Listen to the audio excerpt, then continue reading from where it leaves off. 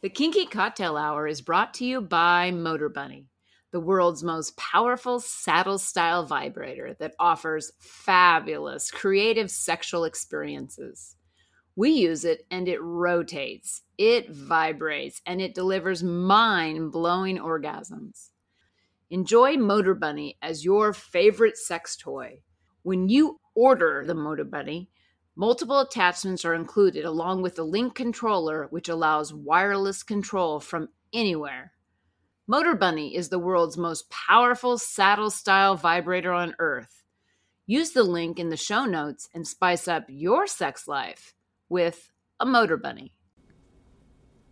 You're listening to Kinky Cocktail Hour, a conversation between adults about sex-forward relationships, kinky lifestyles, and frank communication.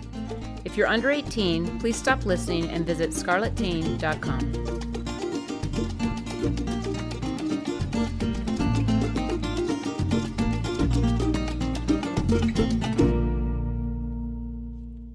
I'm Lady Petra. My pronouns are she, her, and hers.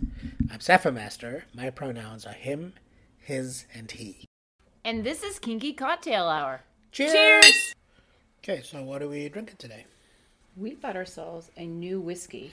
I love new whiskey days. Yeah, and it's from our favorite distiller, Bruichladdich. This is Progressive Hebridean Distillers.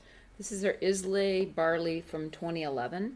And what makes this one unique is this is a Provence Islay barley. So they use 6 farms in the province to collect the barley with the thinking of this is a distinct Islay whiskey because of the way the sea salt air comes across the different depths of the farms based on where their location is. Oh, okay. And the soils that are in those farms, how they affect the barley, because this distillery only does barley, and they are highly regarded on the types of barley that they choose. I see. So it's always from Islay. It's not from any place else. And so one of the things that they do is this 2011 is distilled in spirits that have matured in a mix of 75% fresh bourbon casks, okay? And 25% of the time is the second and third casks that they transfer to. So they have 3 caskings that they do on this batch.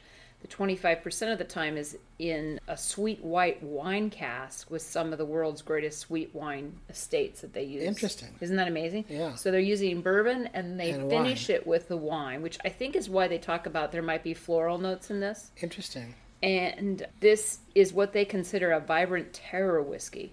And, whiskeys change based on the distiller, the whiskey master's choice of changing casks, obviously, and then adding, whether they have the barrels charred or they have them in a sherry cask or a bourbon cask, whatever, right? But their claim is the casks are important, but the terror, that's what they're focused on, is the terror of the region affects the barley, then affects the whiskey. Interesting. We like their laddie, so. The laddie was a light whiskey too. This also is a very light color. This is a very light, kind of a... Got a hint of gold. Light gold. Yeah. Very light nose. Light nose, but you can smell... I smell like a little bit of sea sweetness. I don't know what that is yet, though. I get like a fruity nose. Like a floral? Or like floral. fruit? No, it's fruitish. Wow, I can't tell. The legs are fantastic on this. Yeah, it's got great legs. Like really great legs. Oh, wow. And it's unpeated. Yeah, there's not a lot of peat in it. I think of this as a wide rather than a deep whiskey. Wide. Yes, yeah. I do think so, I feel too. like it has width in that it has lots of flavors in it. A lot of complexity in the width of it. Yes. In that sip, but, It doesn't feel like it has depth. So this is neat. Let's try some water in it, because I think we know how these whiskeys open up. It brings more of a metallic nose. Really? Yeah, like iron filings. Yeah. Interesting. Like the rings on the barrels? Yeah. If you ever used a rasp on iron, you sort of get that aroma of like the burning iron. Yeah, there's a smokiness to it. Now, it's interesting. With the water, it has width and depth. Yeah. Do you see that? Change. Yeah, so it has a longer finish. Yeah. With the water, it has a longer finish. Yeah. You get more of the fullness of the flavor of the whiskey, which is You don't get the separate notes, all the separate many notes that were there. No, it feels like a full flavor of, if you had a bowl of cereal, it has like that sort of oatiness to it. Yeah. It's interesting. Isn't that interesting? Yeah, this is a 9-year whiskey. It's lovely. I don't get like the specific things that they talked about on the marketing material. Yeah, but terror, it's hard to understand unless we tried a lot more barley whiskeys. Yeah, but I definitely get that there's fruity notes and there's oaty notes and there's like this note aroma of like the iron filings, and they all sort of blend together to make a really wide, deep whiskey. So I get the fruity, which I can't discern yet what the fruity is, but I get a little bit towards the end when it finishes, a little bit of butterscotch. There is a little bit of a sense of butterscotch. I get that. Yeah, just a little sweetness at the end. Even if you swish it in the front of your mouth with your tongue, where your sweet taste buds are, you can taste that very, very slight. It's like butterscotch. But fruit-wise, I can't figure out what the fruit is. I feel like it's desiccated peaches. That's how it occurs to me. Like a peach cobbler. Yeah. Now, when I did that in the front of my mouth, while I'm tasting the butter, I was thinking of what I was tasting. Fruit. Yeah, peaches. I think that's close. But there's definitely something that happens to me in the back of my mouth, not in my throat, in my mouth, that has like this sort of cereal quality. Really? Yeah, it's interesting. It's the barley, probably. It has to be. Yeah. And this is much different than their laddie. It is. It's way classic. Different. It's totally different. It's a totally different take. What I love about Scotch whiskies is these are all single malt Scotches that we're trying. Yes. And I love the single malts. They're just so specific, but they're all such beautiful whiskies. Yeah, and you're not, I'm not telling us or trying to say that I wouldn't have a peaty Scotch. I would have one. It would have to be the right one, but I would have one. But what I like about the unpeated is we really taste the breadth and depth of the whiskey. You aren't competing with the peat to find the whiskey. Well, the peat brings its own... It has its own profile. Own profile, yeah. Yeah, I get that. But peat often disrupts what I'm trying to taste in the whiskey. But I do love this. I do love this whiskey. This is a good one, honey. It's lovely. Yeah. All right, 2 quick points before we jump into chapter 14. Yes. Point number 1, I love having sex with you on high protocol days. I love it. I love it. It's just a mental mindfuck that is unbelievable. It's so amazing. It completely transports me into another experience of being alive. I always know it. I mean, I realize you're in Dom's space, and I probably have an expression too. I mean, I don't know. You see me when I'm in subby, but I see you when you have me moving around and changing positions in your Dom, and you have from regular play scenes where you're in Dom space, but it's not heavy protocol Dom. Right. Compared to when we do protocol type play and you're in deep in Dom space, and I can see it. You're there, but not there. Like your whole face has an expression that is completely different on protocol days. Yeah, it's very primal. Like I don't have I don't have a touch in reality in that moment. You don't look like it. No, I'm not. Because you don't distinguish my expressiveness or anything. No. Not that you're ignoring it. It's just not registered. Yeah, you're in your own space, and it's magic. It's magic. When we did that workshop with or maybe it wasn't the workshop, but we did something with Priestess. Oh, when all the people were interviewing us? Yeah, and she talked a lot about reciprocal neurons. Yes. And like as deep as you go into subspace, I go that deep into Dom space. I was considering that too when we talk about that often. And I feel this way. Like we have this energy we talk about between us. Yeah. The energy was intense while you were flogging me, preparing me for Kane, right? Yes. And I feel that energy is like a yin-yang kind of thing happening, like almost pulsing back and forth. It's reciprocal. And reciprocal in the sense that as much as I'm in sub, you're in Dom, and it's like that. So I experience it like that. That's how it occurs for me, too. I definitely get completed with the scene, and I'm stoned out of my mind. Yes. No, I definitely am. It's quite remarkable. Yeah. And so you always complete our scenes taking a little nap on the couch. Yeah. and I complete our scenes drinking a glass of whiskey, Yeah. or bourbon or something, Yeah. or not bourbon, but rye, Yeah. and it takes me that long to come down to where I can actually interact and be thoughtful and have access to my consciousness. Yeah. Yeah. It's quite remarkable. It's a really beautiful experience. Yeah, and it's what we want to share with you in our workshop. Yeah. It's what we want to share with you. We want you to get what it took us to get where we are. Because where we are is a magical place. Yes. And so I'm just going to say a very short thing, because we've talked about it in almost every podcast lately. Register in The What's in Your Kinky What's Toolbox, in Your Kinky Toolbox, webinar on December 3rd 7 p.m. Pacific. and 10 p.m. Eastern. Yeah. And you can register on FetLife by accessing either Sapphire Master or Lady Petra's profile and look at our events. It's the only event that's there. Click it. Or you can also go to Dating Kinky and select their events Yeah. location on their page and scroll down till you find December 3rd and select us and sign up. It'll be the best hour you spend. It really will be. Yeah. All right, chapter 14. Yeah, this chapter is short, extremely short. A page and a half. And it's just about her associating with the red shoes to a dream she had about a sports car that was red. And Gordon keeps trying to tie the shoes back into an older man. Yeah, he does. She associates the red shoes by her own story with a butch lesbian dominatrix, Welfare officer. well, a military welfare officer. Yeah.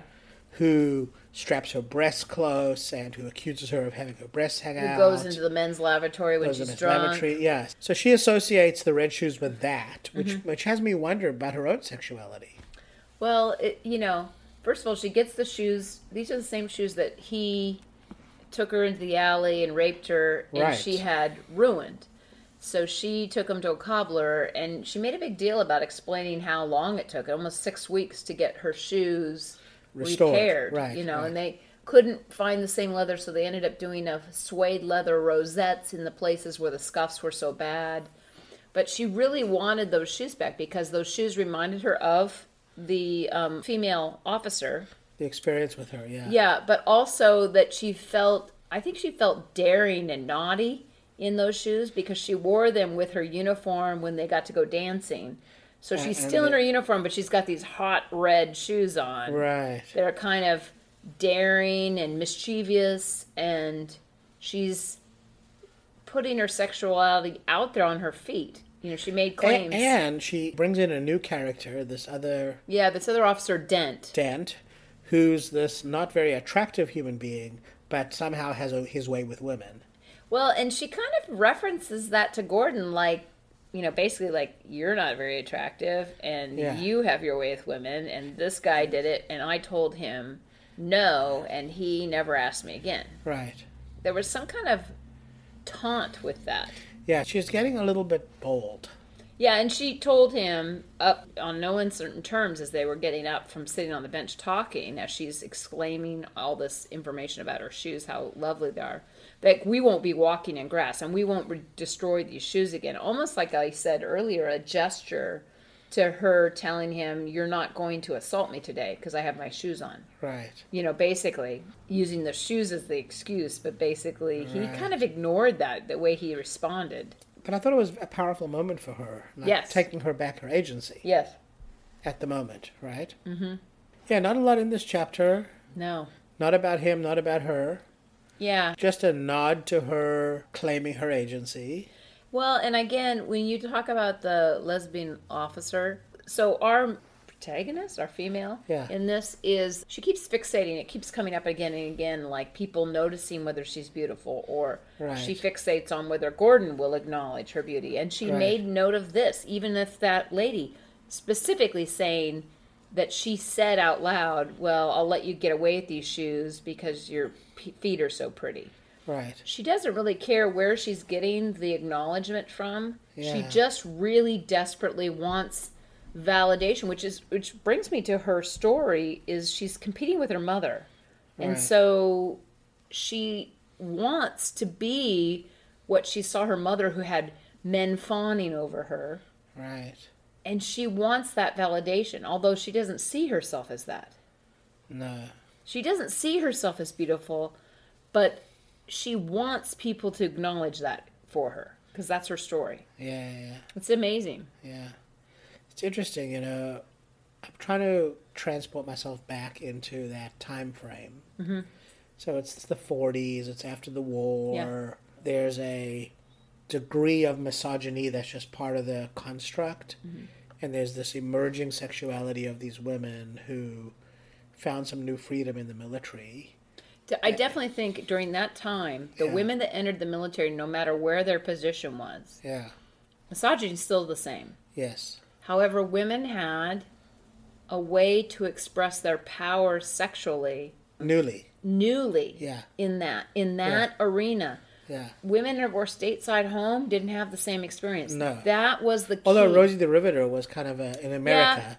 Yeah, but that's Rosie the Riveter without men around, because they're doing that alone. That's empowerment in women being able to do things. But I'm talking sexual power. Yeah, that was more in England, yeah. It came from women that were in the military. Well, it could have been America too, but women in the military. Right. Because of the way you're isolated and trying to figure out sex partners and things like that people were a little freer with sex. It wasn't the 60s, but the reality is that's what was kind of happening. And then you look at movies in the future like MASH, I mean, you can see the progression happening in that instance of where people are starting to let's just have flings. I mean, just consider. Like, have your war husband. Right. That's what people did. They were sent off to war, and they'd have a war husband, like a work husband. Yeah.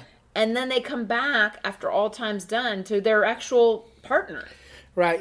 There's a really great series called Band of Brothers on Netflix. Oh, yeah. Yeah, and there's a scene in there where these American and British flying officers are really hitting it up with these women in the bars, and they're having sex with them. Yeah.